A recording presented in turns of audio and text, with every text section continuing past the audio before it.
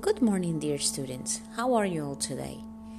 I would like to talk to you today about a little book called Do Androids Dream of Electric Sheep? This is a book that was written by Philip Dick in 1968, talking about a post-apocalyptic Earth in which there's a hunter that questions his own humanity when he tries to withdraw a group of rebel androids that pass on as humans. Now, the story about this book starts with a devastated planet in which there was a war for reasons no one can remember, questioned by the limits of what is inhabitable, a population which has merely migrated to extraterrestrial colonies in order to protect the genetic integrity of humankind. This has incentivized androids to become servants, and in a way, the Earth has remained only with a reduced population which survives mainly in radioactive powder with corrupted genetics and a loss of intelligence. It's a sad, ruined city that is filled with blocks of empty apartments, and this is the exhausting and terrible world of Do the Androids Dream of Electric Sheep? Now, the protagonist of the story is called Richard Deckard, who is a hunter of treasures and all kinds of things. He needs to locate and withdraw 6 Nexus 6 androids, this is a model that can pass almost completely for a human being. He's looking for completely those who protagonized a violent flee from Mars, and they try to hide on Earth. They have mixed with human population that is condemned to a life of very overcrowded populations in which where they used to be very noisy and very busy cities. Now Deckard has to make sure that these humanoids that he's going to kill are actually androids. So the only way to make sure that an android that he's going to kill is actually a droid is to what he calls the void camp test, with which the instinctive measure is measured, the response and whether the robot is showing empathy towards questions that particularly in regards to animals. Now the test is not completely reliable, given that schizophrenic humans cannot pass it either. However, this is a world in which the care for creatures that are already in danger of extinction is something that is sacred.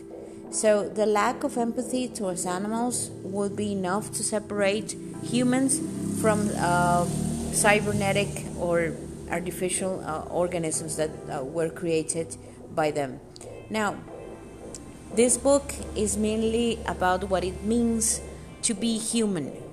The question which is most importantly in this apocalyptic world that the novel creates, androids that are the main objective of this man Deckard want more than what has been given to them, which leads them to opt, to try for a more independent way of living in a devastated planet instead of serving humans in any other place. Humans who remain on Earth, on the other hand, are losing emotions. It's important to take into account that the author has an intense love towards the absurd, even in the very, very effective descriptions of this apocalyptic world. the story is also filled with humor, even if it is when he describes the disintegration of society and individuality per se. Now, as remote and unlikely as this future might seem, we may wonder about it, and this is not such an old-fashioned and such an antiquated kind of version of what is happening today.